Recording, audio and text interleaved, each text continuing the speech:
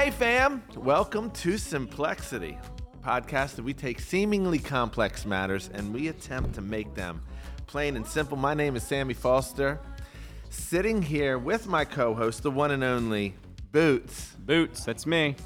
And I happen to have a present for you, Boots. a special treat. A little treat. So what our listeners and viewers do not know is that over the course of the past, 5 days were you gone? 7. Thanks for noticing.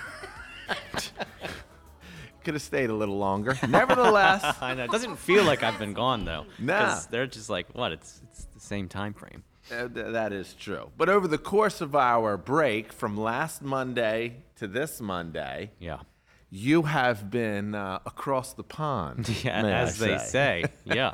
Whereas you were in England? Yep. London in particular, right? Started off in London, took train to a few different smaller towns throughout the London countryside. Oh. Really, truth be told, I was doing a fan meetup with some of our Simplexitors in the UK.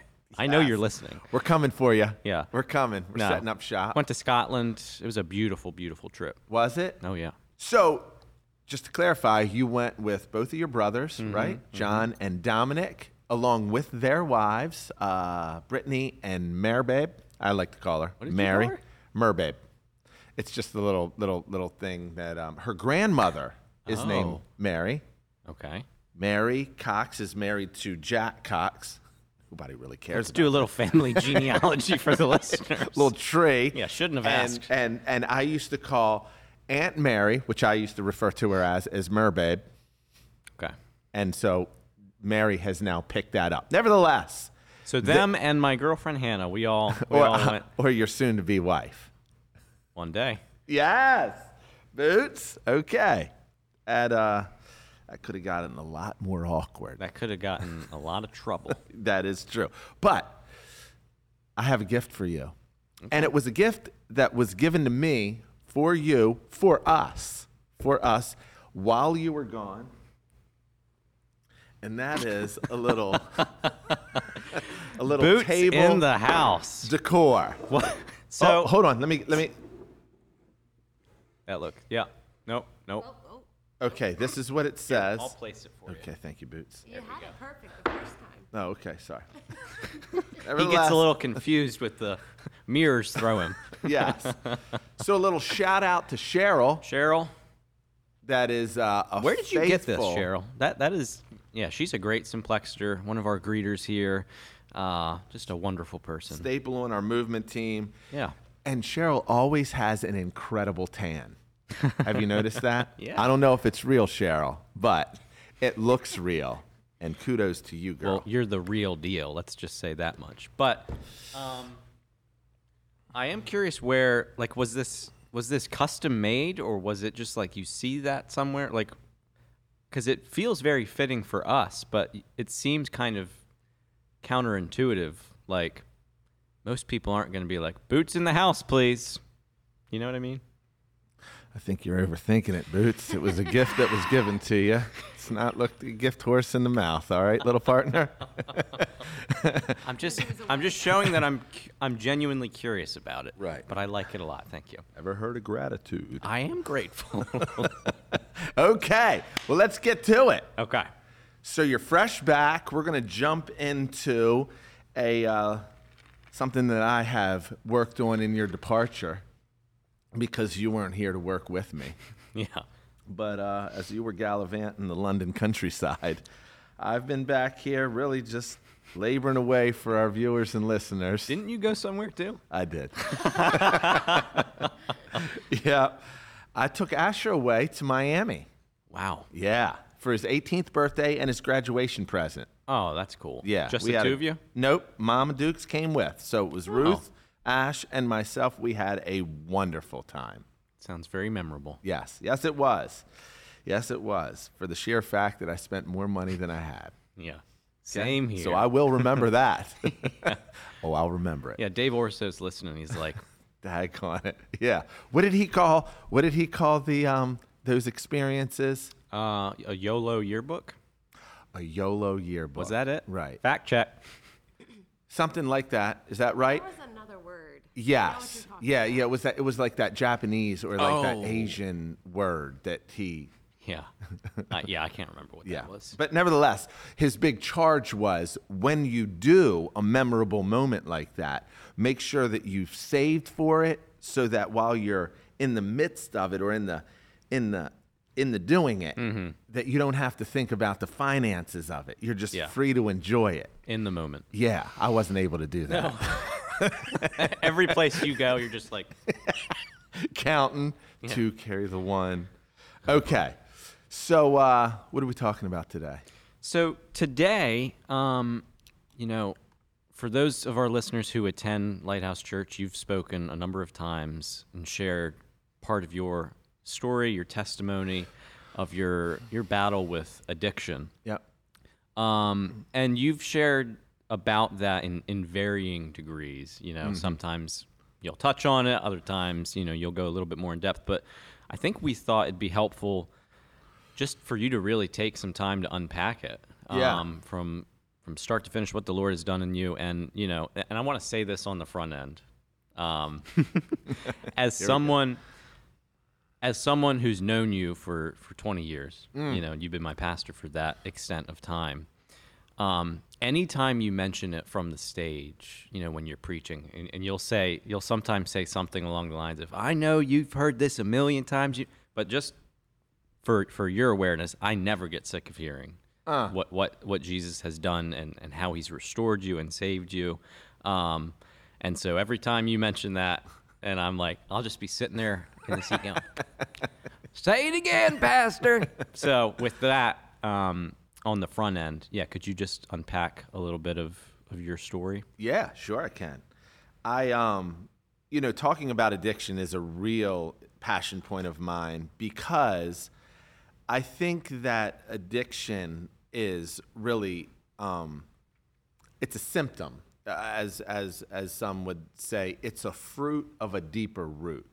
And so we talk a ton about addiction, certainly in our present day, because addiction runs so rampant and so many people are enslaved to it. But what I failed to realize in the midst of it is that it really was a telltale or a symptom of something that I was doing externally that really spotlighted and really exposed something that was a deficit internally. So what I mean by that is I was raised in a Christian home. I say it often. I had the model home where I watched my father, who not only was my father, but he was my hero because I respected him so much. I marveled at just the man that he was, the swag that he had, the way that he carried himself, the way that he loved my mother, the way that he loved me, my brothers, my sister. And yet he made it his aim all through all of our childhoods. That would go for myself, my older sister Faith, my younger brother Jack, my younger brother David, and then I have an older brother, Scott. He really made it his aim to get close to us, and he always used to say, I want your heart before I want your hands. What that meant is I want to connect with you, before I want your behavior. And he really modeled that. And that came as a result of him being sort of raised in, after he got saved, he was really steeped in a really legalistic environment where behavior modification was what was championed the most. Yeah. Act a certain way, talk a certain way, look a certain way, be a certain way, and then God will approve of you. He had a dramatic experience with Jesus at the death of his first wife, where he thought that if he really walked in a degree of righteousness, he was convinced God would heal her. And that didn't happen. Dad and his first wife, her name was Patricia, she struggled with leukemia for 9 years and eventually passed away. They got married when they were 19 years old. At 20 years old, she came down with leukemia. And so at the age of 29, she passed away. And it was a horrific battle for that full tenure. Yeah. And so when she passed away, there was something that was liberated in my father. He realized religion does not work. what he realized is my Christianity was given to me by the grace of God to have a relationship with God, not to look, act, talk, and be a certain way. That's a byproduct of my love for God and his love for me and the grace that I inherit in the process. But to try to change before he or change from the inside out is an endless feat. Yeah. And it doesn't work, and that's not a means to manipulate God. Dad had this whole sort of doctrinal and theological paradigm shift when his wife died, and I became the beneficiary of that. Yeah, so that reflection of relationship first turned into his parenting style. Oh my gosh, certainly. And I know you've told stories, even I don't know why this has stood out to me, but that he would just wake you up on a random Tuesday morning or whatever before you had to go to school and be like, all right, Sammy, let's go. We're going to New York City. That's all connection. That's all relation. That's it. That's so cool to hear. Yeah, though. like on his birthday, he would come home from work and bring all of us presents. Like just certain things that just spoke to the caliber of man that he was and just his heart. But all of that, the reason that I bring that to the forefront when I speak about my addiction is that I really do that in an aim to speak to parents who have sons, daughters, even spouses, where they carry a guilt or a weight of what could I do different? My parents couldn't have done anything different. I was hell-bent on partying, getting high, doing what I wanted to do at a disregard of their heart, of all that they had done. And so I set my path. And my path started off with just casual partying, little this, little of that. Got linked up with an older crowd. When I was in 9th grade, I used to run with the seniors, at Old Mill. And one thing led to another of where it culminated in a heroin addiction. And the truth is that when people ask, what was the driver behind that? Did you have father issues? Did you have a dysfunctional home? Did you have trauma? Was there hurt? No, I just didn't like being sober. Yeah. I did not like being sober, and I didn't know why. Now, a lot of that had to do with just the way that I'm wired. I'm analytical. I can't stop thinking. It was my way of shutting the motor down a little bit and sort of just numbing the voice in my head that was either convicting, or it was either God drawing, or it was me feeling like I need to do more, be better. It was something in there, but it was my way of sort of checking out.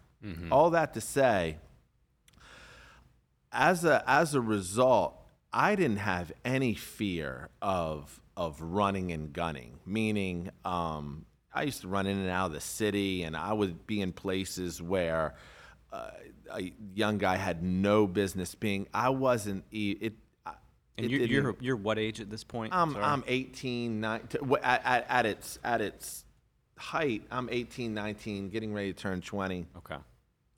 My drug use started at 13, 14. Dabbling, and so now we're a few years into it, but it's full blown. So as a result, what I started to see is naturally you run out of runway, and I saw people do that where their addiction was so bad that my best friend, my roommate, he died of a heroin overdose. Other friends that I had passed away as well, and so therein at least provided a momentary sobriety of, wait a minute, this is real deal. This is death is at the door. And I could sort of feel it. I believe that most addicts know you're running against the clock now. There's something in your intuition, mental and physical sort of, economy.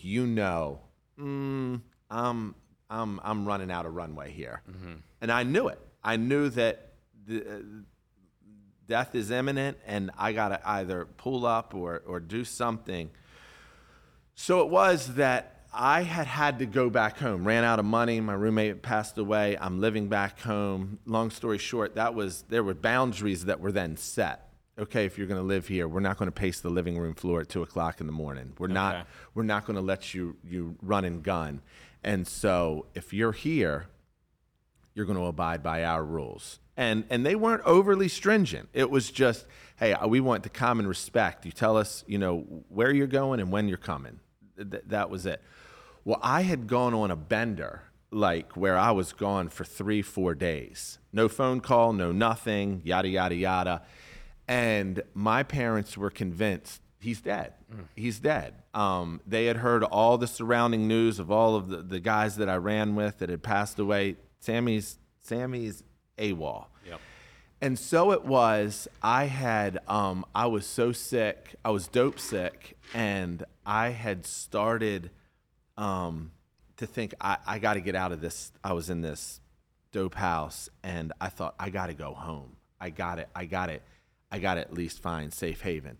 Just as an aside, one interesting thing is that although my parents' house was a house that either I would get disciplined in, or I would get preached to, or I was told what I was doing was wrong, and they were the authority therein, I always knew, because it was so real to me, every time I was in that house, there was a peace there. Yeah. Every time. And I would go there knowing I was getting ready to get reamed out. Yeah. And I would think, I'll pay the price just to be in a haven of peace. And you've mentioned before that was even a sense of security. It certainly was. That's why I knew I gotta go home. I got to get. I'm not well physically. I'm certainly not well mentally. I got to get home. Mm-hmm. And so I knew, man, there's going to be hell to pay when I get there. But nevertheless, so I got up. It was in the middle of the summer, 7 o'clock in the morning. I had been up all night. It was a mess. Mm-hmm. I can still to this day remember how I felt waiting for the sun to come up. It was horrible. And that doesn't even capture it. And so I started to walk down what was Patriot Lane. I don't know if you know where Patriot Lane is. Do. It's the lane that leads to Old Mill High School. Yeah. And so I was walking down Patriot Lane. And Patriot Lane, for those that don't know, it is like this long, straight road where you can see the end from the beginning. You can see the high school. It feels like it's like a mile long. It's probably only, a half mile long. But it's so clear that you can see the end. Yeah. And you can see the road that turns onto it. And as I started to walk down that road, it was so hot that morning. It was like 100 degrees, and it was like 7 a.m. And maybe that was just me. But I was walking. I didn't have any shirt on. Really? I had these raggedy flip-flops. It was a mess. And I just thought, get me home. And lo and behold, I looked to the end of the road, and I saw a car turning onto it. And I realized, oh, my gosh, that's my parents' car. And it felt like eternity for that car to get to me. And so I had all this time, which was probably about 30 seconds, Yeah. but it felt like I had, an hour to think through what I would say. What am I going to say when they pull up next to me? First, I didn't know if they were out looking for me. How did they even know? Right. I didn't know if they were going somewhere. And what I had sort of a momentary sort of trigger was, it was a Saturday, and I realized they are probably going to the church. And the reason being is because the church in which we were part of, that I seldom went to, they had bought a piece of property in Severn, Maryland, and every single Saturday for months they would go to this property and clear the land. So all the men and all the women would go there, and they would, it was just a big old sort of what felt like an Amish hoorah, where they would clear bushes and Which trees. sounds like a great time. Actually, in retrospect, I think it was. Yeah. Because they all showed up, they'd have donuts and coffee, and there'd be like, 100 guys there. It was really cool. And I realized, that's probably where they're going. But yet I was freaking out. And I thought, when my father sees me, as much as he loves me, he's going to get out of that car and he's going to beat me into the asphalt. And I deserved every bit of it. There wasn't, but I was scared. The only emotion that I had that shadowed my fear was I was so sick. Like, it took everything I had to put one foot in front of the other. And that car pulled up next to me and slowed down. and stopped. And I looked in that car, and for some reason to this day, I still don't know why, neither does my father since I asked him before he passed away. My old man was sitting shotgun. He never sat shotgun. Like, he never let my mother drive, and for good reason.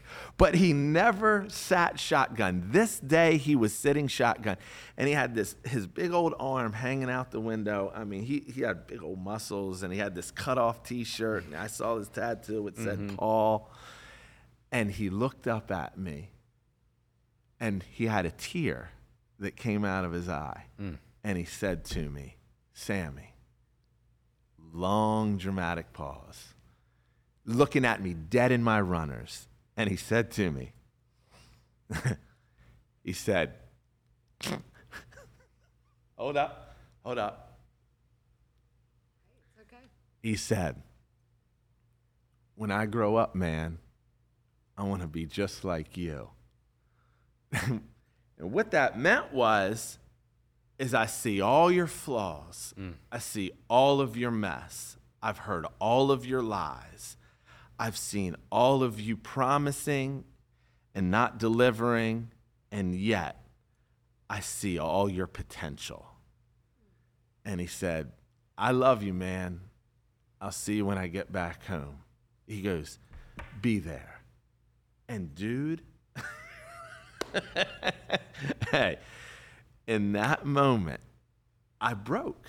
It was a Holy Spirit moment for me of where I could not stop crying. I cried all the way home. I just walked and wept. And I don't use that word often. I mean, I wept. And it was in that moment that I realized, as the scriptures say, it's by his loving kindness that we come to repentance. And my father modeled that. It was, he loved me to brokenness. He didn't browbeat me. He didn't guilt me. He didn't threaten me. He loved me, and then it broke me. He had every right to get out of that car and be like, what you have put me and your mother through, I should hurt you. We have paced the living room floor, of which I would find out after the fact. We have called everyone and anyone. We have freaked out. We've lost sleep. And yet, rather than throwing all that on me, he just said, I love you. And I respect you. And I want to be like you. Boots. That's incredible. And so from that was my breaking point. That's when I went into Teen Challenge. So I would go home. I got a physical. The rehabilitation program that would take me required that. And 2 days later, I was in Teen Challenge of Maryland in Capitol Heights. Oh, my gosh. And a week later is where I met Jesus. I mean, I met Jesus on the side of Patriot Lane. Yeah. I met Jesus personally in a different degree of depth in Teen Challenge. And I would spend 13 months in that program, and I came out, and I've never been the same. Yeah, and I want to talk about that experience in just a moment. But obviously, you had the chance to chat with your father for years following that. Right. That catalytic moment. Did he ever tell you like what was going on through his head as he pulled up in that car? And because of course he's got to be filled with the Holy Spirit in order to love you. Yes. To repentance like that. So what were those conversations like after you got clean? Totally. True story. My father used to tell me, when I was running and gunning and I was, sitting in front of him, we would talk and I was lying to him and he knew it. He said to me one time, I love you, but I don't like you. And I don't blame him. I wasn't likable. I was deceptive. Do know this about addiction. You cannot be an addict and not be a manipulator. Manipulation and addiction go hand in hand. So an addict is a liar. Why? Because you are doing whatever, however, to whomever to get what you think you need. Mm-hmm. And so you got to work people. You got to work people. You got to work situations. You got to work employers. You got to work parents. You got to work spouses. You got to work. You got to work people. So manipulation and addiction go hand in hand. That said, so my father, he wasn't smart enough to know every time I was lying, but he just knew I was a liar. And so he would say to me, I love you, but I don't like you because I can't trust you. And I totally got it. When he married me after I got clean, I'm going to cry again. When he married me, he was my best man in my wedding. And he got up and he said something before Pastor Jack Cox, pronounced Ruth and I husband and wife. He said, hey, Sammy, I want to tell you one thing in the company of all our friends and family. He said, not only do I love you, he said, but I want you to know I so like you. I right before I got married, here I was once. Those words, Boots, they meant more to me than he loved me. Because it was a testament to how far we had come. Yeah. That he said, I like you now. That's and we were best friends. Yeah. We were from my graduation of rehab to his passing away, we were best friends. Although my brother would argue, no, we were best friends. Yeah. I'll take him to task on that. Yeah. Nevertheless, he said to me that day that I said, what was going through your mind? He said, that day is when I realized the father in the prodigal son story. In Luke 15, he said, I realized why he ran towards his son. Yeah. He said, oh my I gosh. was overwhelmed with love for you. And he said, and I pitied you. So what I wanted to do is I didn't want to guilt you. Yeah. I saw how pathetic you were. And he said, and what I wanted to do is minister in any way that I could out of a love for you. He said, and so my love surpassed my anger. And so that was the catalyst. That was the breaking point of which then I went into that program and I realized real quick. Yeah. Just want to mention the similarity. I was thinking about the similarity between the prodigal son story and just how as you're at the bottom of that lane looking up, preparing the speech almost that you're going to say when you get home. Right. I've never thought of that, but that's so true. But then Pastor Paul, your father, Yes. to a T, Oh my gosh. demonstrating the love of the Father. Yep. That is Because it says in Luke 15, the son thought to himself, I'll go home and I'll ask my father, can I be one of your servants? Yeah. Like, can I take the lowliest of rungs just to get my foot back in the house? He said, at least then I'll have food to eat and a place to stay. Yeah. Like, that's all he thought. And then he goes home and gets the fatted calf, the ring on his finger, the robe, and the kiss on the neck. I want to be just like you when I get older. Come on, somebody. Come on, man. That's amazing. Yeah. So can you speak a little bit to the Teen Challenge experience? Yeah. And when you did meet Jesus in that moment, because that's something that you've shared from the stage before, and I know that's incredibly powerful as well. Yeah, so I went then into that program, and do know this. Here's how deep addiction runs, and here's how far sin runs, is that even though I was broken, I was in that program, and I thought, I don't need to stay here for the full duration. Yep. I thought, I just need to detox. I need to get clean, and then I need to go back at it and just live my life in a productive way. But I don't need to stay here. That was my own shallow, foolish, sinful ego that thought, I can't waste my time in here. Meanwhile, I'm a heroin addict that thought, just a little tune up here and a little wedge there, man, I'm going to be right back at it. I'm good to go. And so it was that after being in there for 2 weeks, what it's called is, it's called blackout. So no communication, no letters, no phone calls, no seeing anybody outside of the program. That helps you focus, dial in. And so the following Saturday after the 2-week blackout, you're allowed to make your first phone call. Okay. And so the Friday prior to that Saturday, I had planned, I'm just going to call my buddy and have him come pick me up. And I might even have him take me to my parents' house to show him how well I'm doing. Yeah. You know? Surprise! Aren't you glad to see me? I had put in 2 weeks, I had put 10 to 12 pounds on, you know, I felt like, man, I look like Adonis. I'm ready to come out of here, man, and get back at it. My parents are going to be so proud of me. Little did I know, they had told me, had you come home, we would turn your skinny rear end right back around and driven you right back to D.C. And yet, my plan was, I'm going to call my buddy, I'm going to have him come pick me up, and I'm out of here. And so I laid my head back on the pillow that night, 9 o'clock. Now, Steve Healy always does this because, I mean, I know the time, I know the date, I know I know everything that was happening that night. I will never forget it. It is so vivid to me. I was laying in this bed. The window was open because the house that we stayed in had no AC, so it was roasting in there. 9:30 was lights out. So it was around 9:10. I laid down. There were 2 dogs that were fighting in the backyard adjacent to the home that was part of the program. And I haven't heard these details. Yeah. This is And good. it was in the latter part of July. And so I thought, I got to get out of here. And in my room comes walking this monstrosity of a man.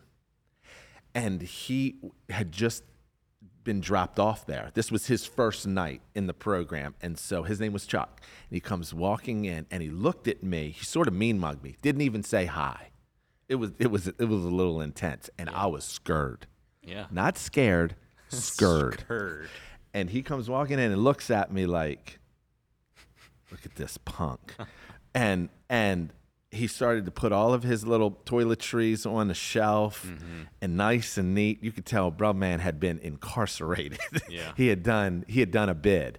And so he was there by court order. Okay. Whereas I was there getting ready to leave.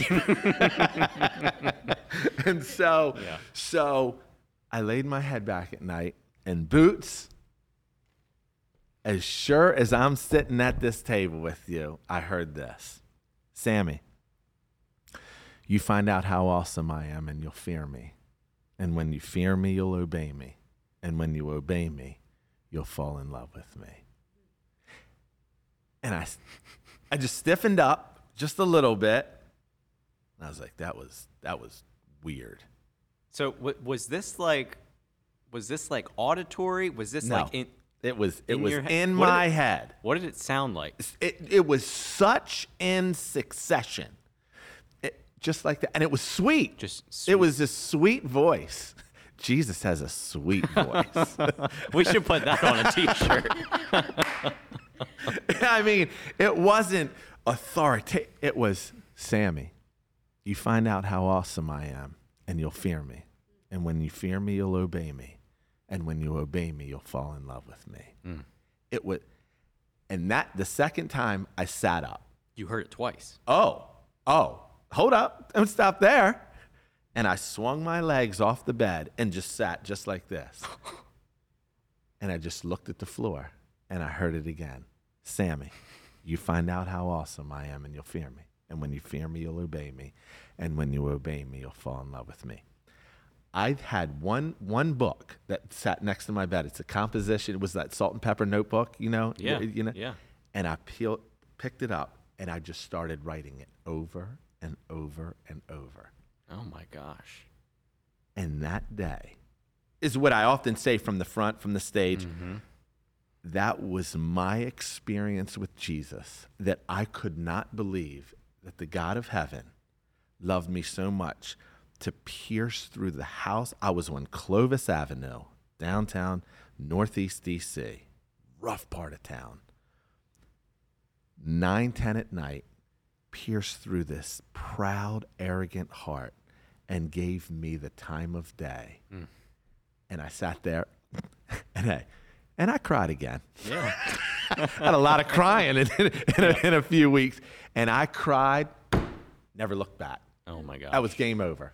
Game over. That's amazing. And then as a byproduct of that, I prayed that night laying in that bed, God save me.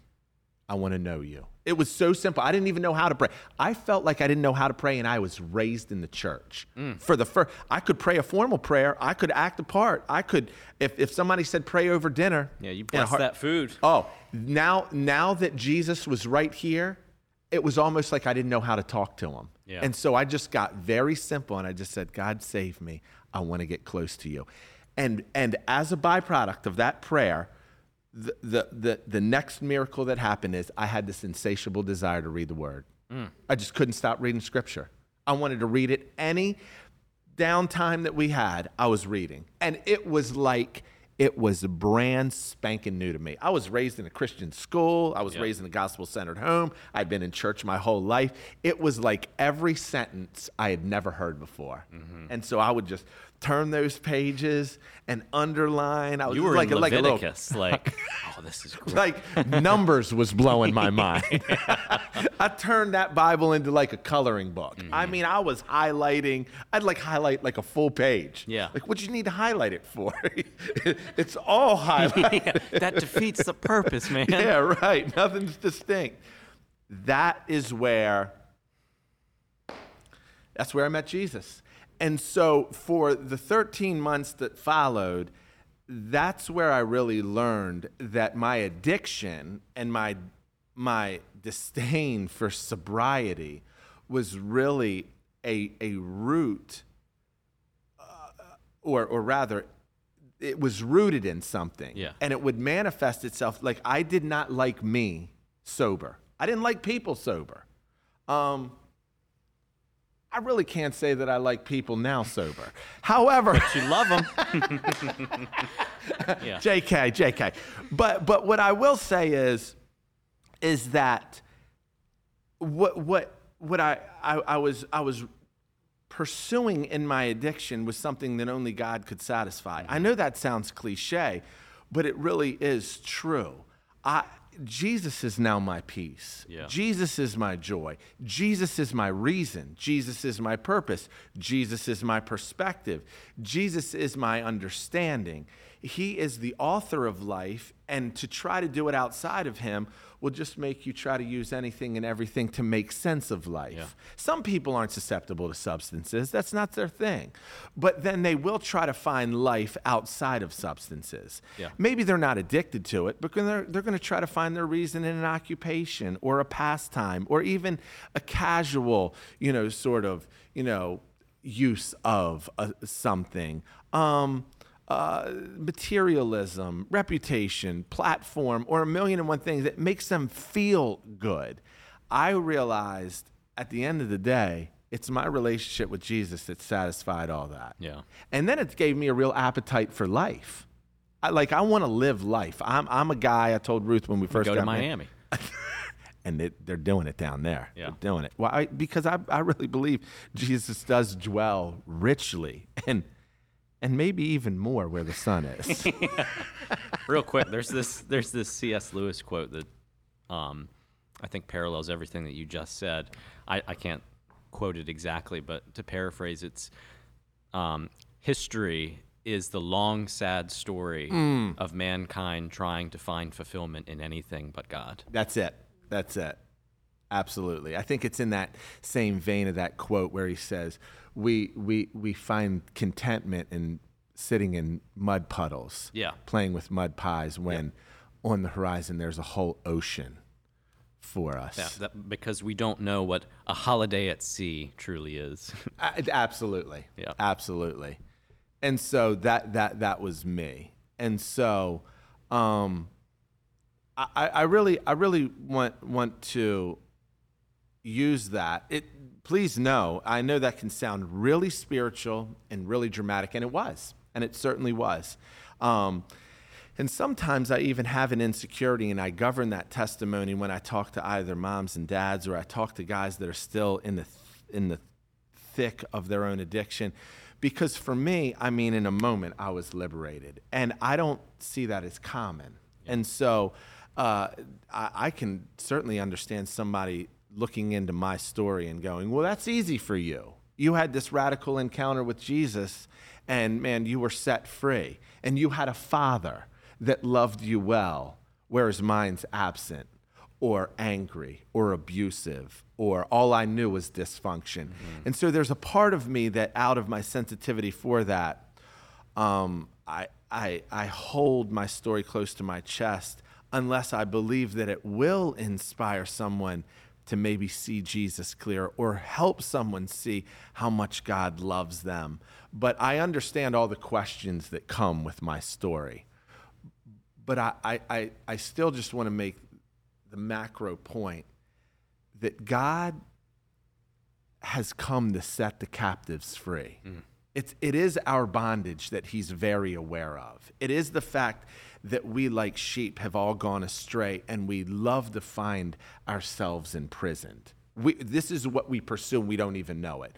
We go to vices, and we go to bondage, and we go to being cuffed, and we go to being, in between rocks and hard places, and we have this, our sin nature causes us to be sort of, drawn towards that, and then we're like sheep without a shepherd.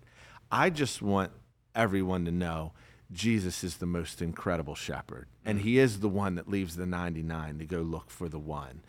And but that requires something on us, and that it really does. I want to read this scripture. It's out of Romans 6, where Paul writes, "Therefore, do not let sin reign in your mortal body, so that you obey its evil desires.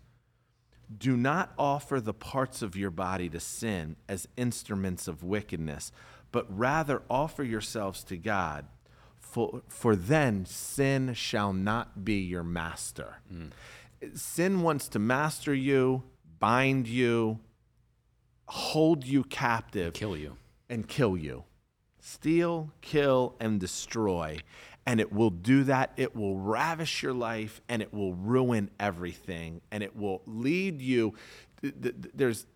I've often said, there is such a wickedness of sin that sometimes it'll bring you right to the brink of death, but it'll wait to kill you. So as just to keep you there, to torture you. The enemy of our soul is wicked. And so in the same way that he is that vicious, that demonic, that wicked, God is that gracious, that good, and that in pursuit.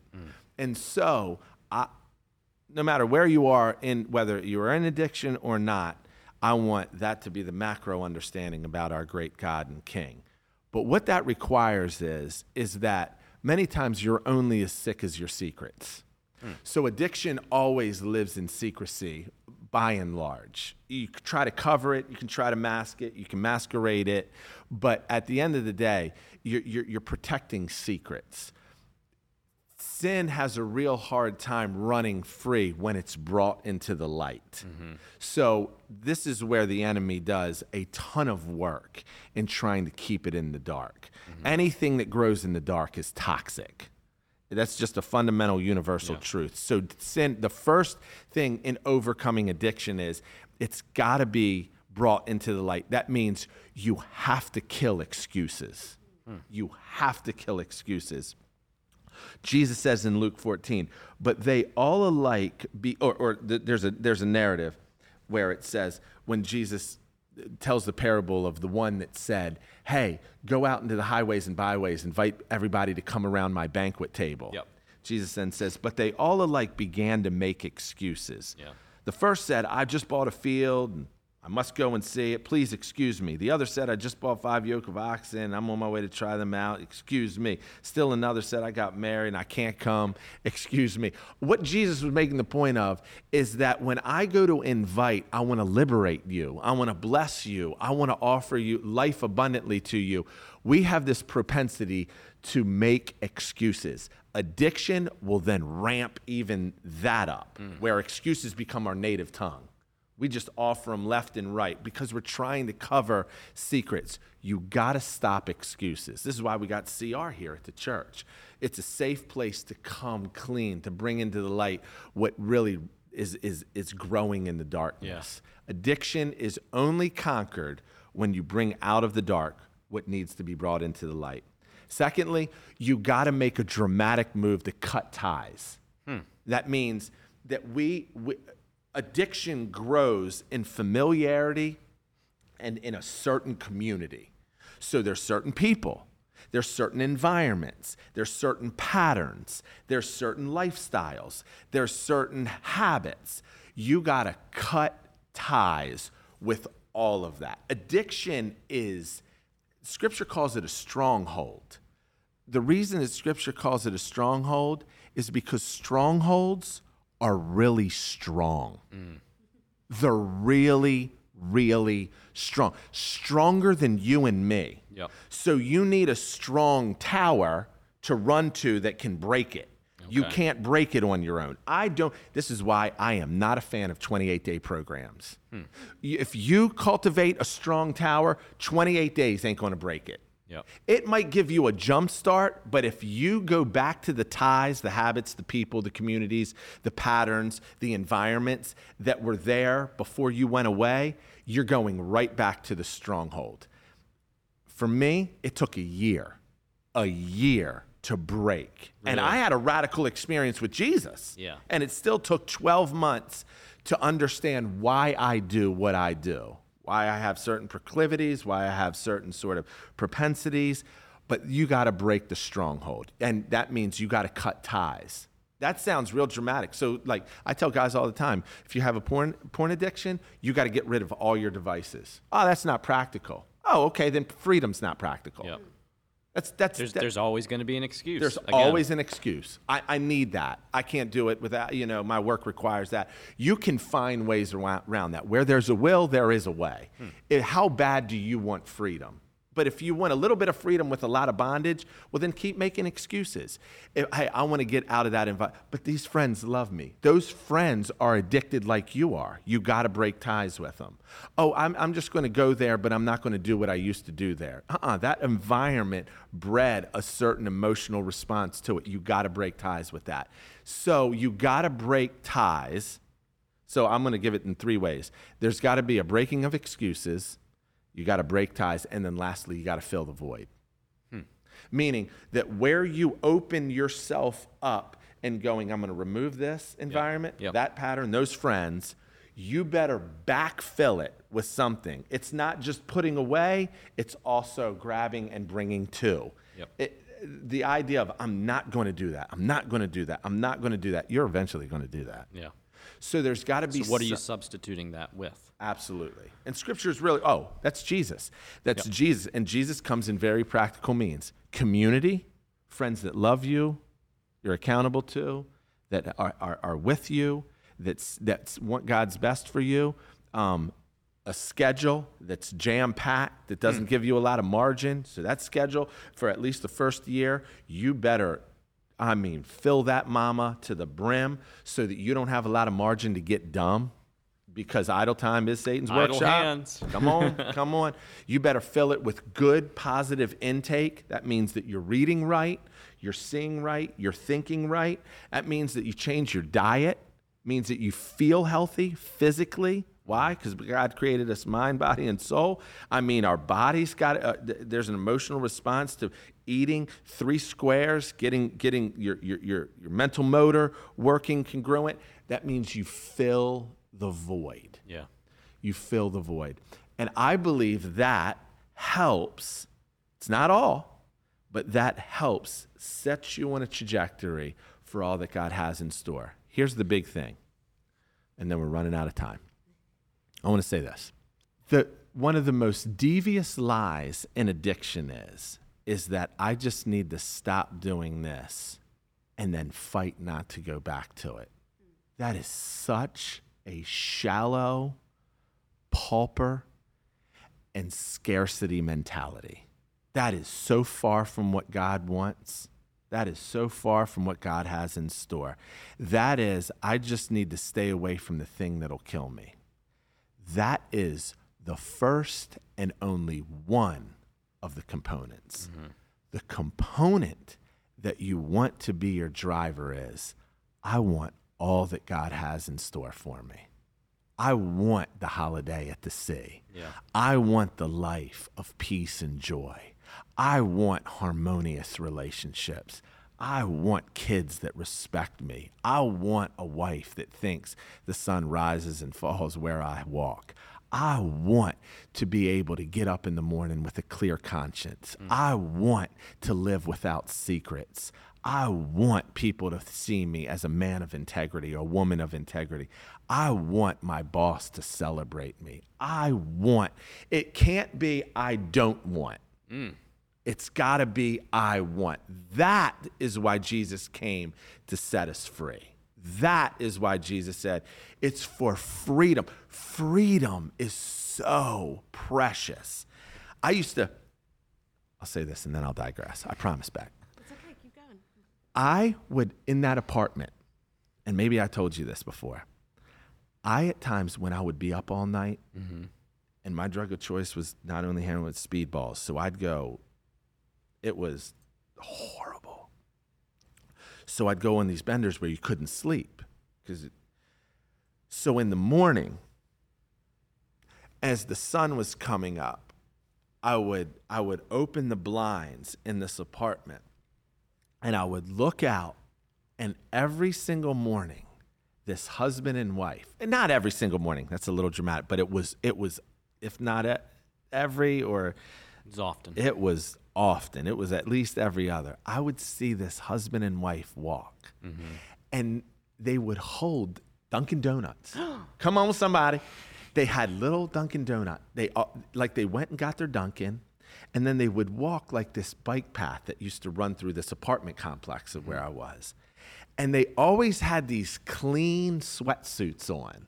That dude was, he had swag. He had like gray Nike sweatpants on, like a sweatshirt. His shoes were always clean, and they would just walk. They looked so cozy. And at certain mornings there'd be like a little chill in the air, and they would just walk, and they were clean. Their hair was, and I was the disparity of where I was looking out that window. Been up all night, sick, not anywhere close to feeling good from what I had put in my body. To them, they were bright, their countenance was up. They would look at they were always talking. I always wondered, what do y'all talk? You got a lot to talk about. They talked every morning.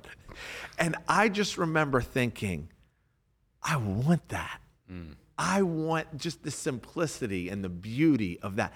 I so want that. And I sit here today.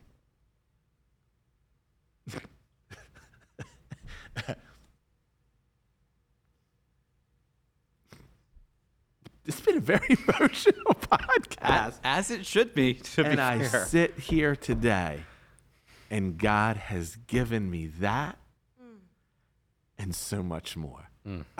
I just wanted that. I just wanted clean. Just give me some Dunkin'. Just give me some Dunkin' and clean shoes. Yeah. And I'll be happy. God, he's just been so good, Boots. So good. And I don't deserve any of it, and I haven't earned an ounce of it. It's all been, for by grace you have been saved through faith, and that not of yourself. It's a gift of God so that no person can boast. I am a living example of that. And then one last thing. Can I say one last thing and then I'm done? I promise. Because you're making me teary-eyed over here. Okay. So go ahead. I want to say this. This is too, and I say this often. And before you say that, I just want to say, you herald from such a place of gratitude that it is everything that you just said.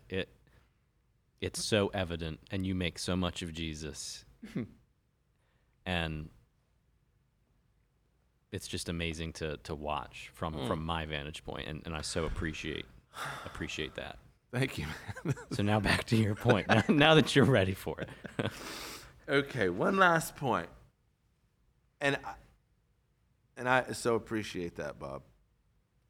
We took a very complex matter, and I reduced it down to 3 points, and I am well aware it doesn't work like that all the time.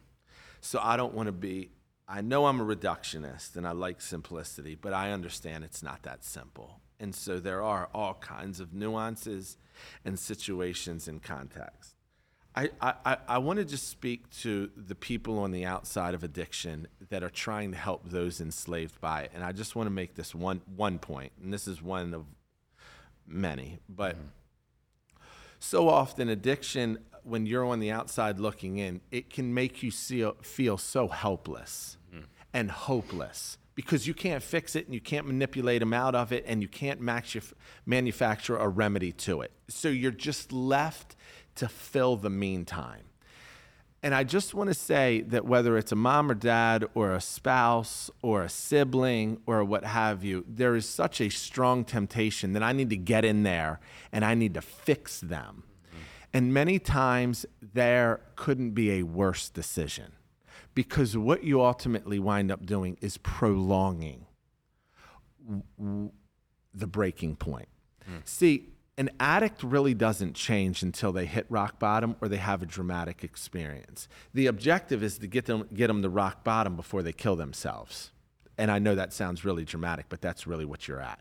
You're to get them to a pain point because there's no motivator like pain. So they got to hit a pain point enough that then is the catalyst to, I want to change, and I'm willing to change, and I'll do whatever it takes to change.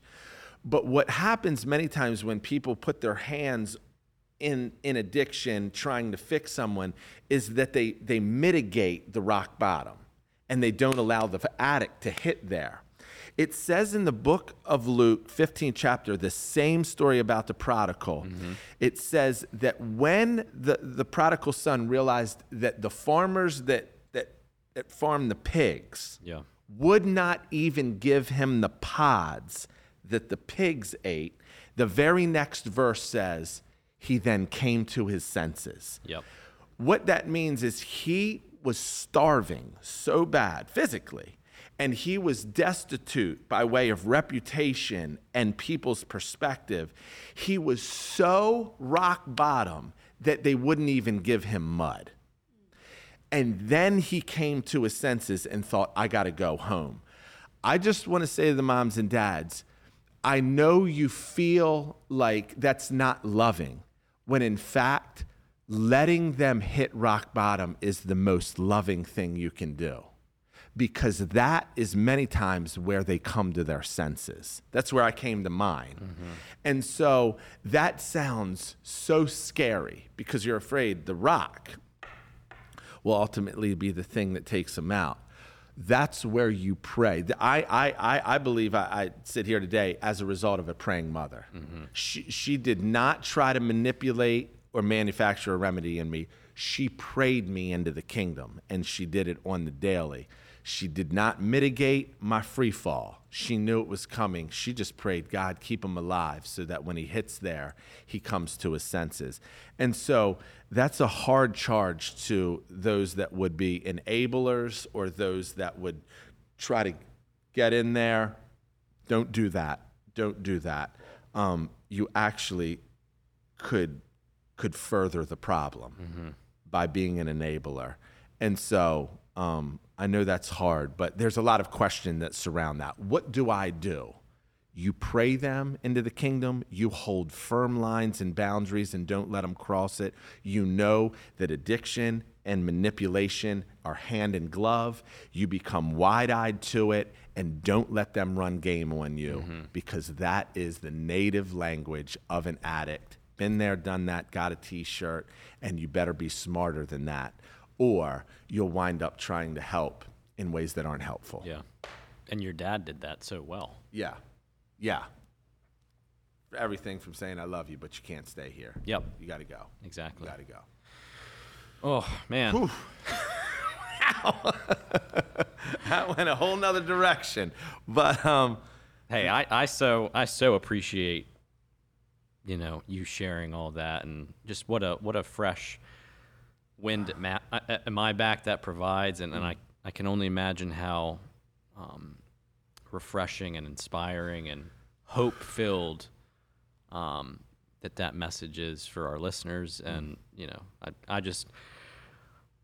I think that the sun rises and falls where you walk. How about that? No, I so appreciate you sharing all that, man. Thank you, man. It never gets old. Thank you for allowing the hope me. that Jesus brings never gets old. Amen. Amen, man. Thank you so much. So, on that note, actually, we were supposed to we were supposed to announce something. Hey, let's pull it up. Hey. Yeah. Get ready. Yeah, Boots, give them the big announcement. Okay. So the big announcement, we have teased this before, but we're doing a live episode that you can actually register for and be here with us for the season 3 finale. We're gonna have registration for that. That's open now, actually. But you can check the Instagram page for all that info where you can do that exactly. It's gonna be big. It's gonna be big. Go big or go home. That's always been our motto here. Totally. So we're not going to tell you how many people are going to be here, but we do have limited availability. Very limited. But it's going to be a ball. We're going to party. It's going to be on a Friday night. Yep. June 9th. Your birthday. No, it airs on my birthday. Oh, it airs on your birthday. It's a day after my birthday. A little consolation prize for you. Okay. We're going to have a little birthday cake here, and you don't want to miss it. $30 a person. I know that sounds like a lot, but you get a lot. It's not a lotta for a nada. It's just a little bit for a lotta. And it's going to be our 30th episode. That's why it's 30 for 30. And we want you to come be with us. That's right. But with that, we thank you guys for listening and following us wherever you get your podcasts. Also, again, follow us on Instagram. That's where you'll find the info for the live event. That's at Simplexity Podcast. Of course, you can watch us on YouTube as well. That's the Lighthouse Church channel, Simplexity playlist. We love you guys. Whoa.